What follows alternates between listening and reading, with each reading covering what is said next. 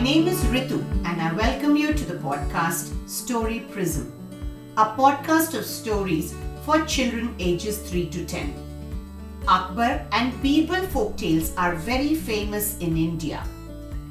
These are a set of moral stories inspired from the interactions of Mughal Emperor Akbar and his wisest courtier Birbal, and have been enjoyed by children since many years. These stories were mostly passed on from generation to generation by word of mouth till the print media started. You know, children, Birbal was extremely witty courtier, and you will really enjoy listening to the witty, interesting and sometimes funny occurrences in the lives of Akbar and Birbal. These stories also help us to think smart, just like Birbal. Today's story, Birbal Counts the Crow, is also one such witty story. So, gather around. Birbal was Akbar's favorite minister.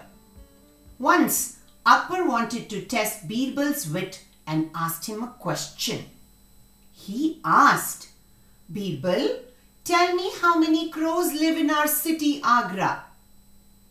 Children, Agra is a city in the north of India and was a part of Akbar's kingdom.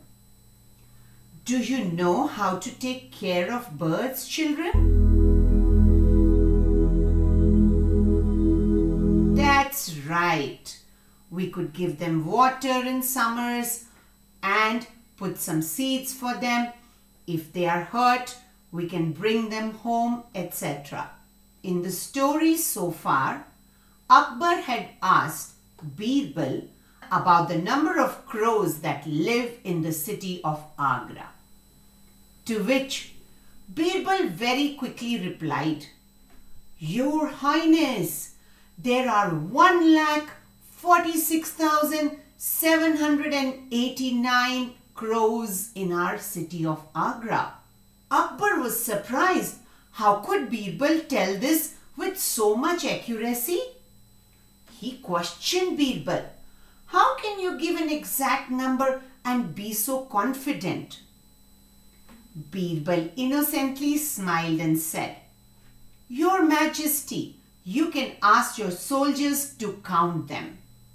If there are more than 1,46,789, then some of the crows from our neighboring cities would be visiting their relatives in Agra. Or if they are less, then some of ours must have gone to visit theirs.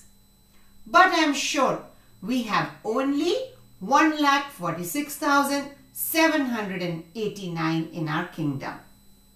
Akbar laughed, once again impressed with his minister's wit. Hope the story made you smile. Children, can you suggest what must we do to increase the number of birds in our area? Indeed, we should not destroy their nest, grow more trees, as the trees are the homes to the birds, and not to add to pollution. Now it's your turn. Draw something from the story, probably crows, or how can you take care of birds, etc. Color it and request a grown-up to send it to rituvesh@gmail.com. That's RITUVAISH@gmail.com. So, stay smart like Birbal. Thank you. Bye-bye.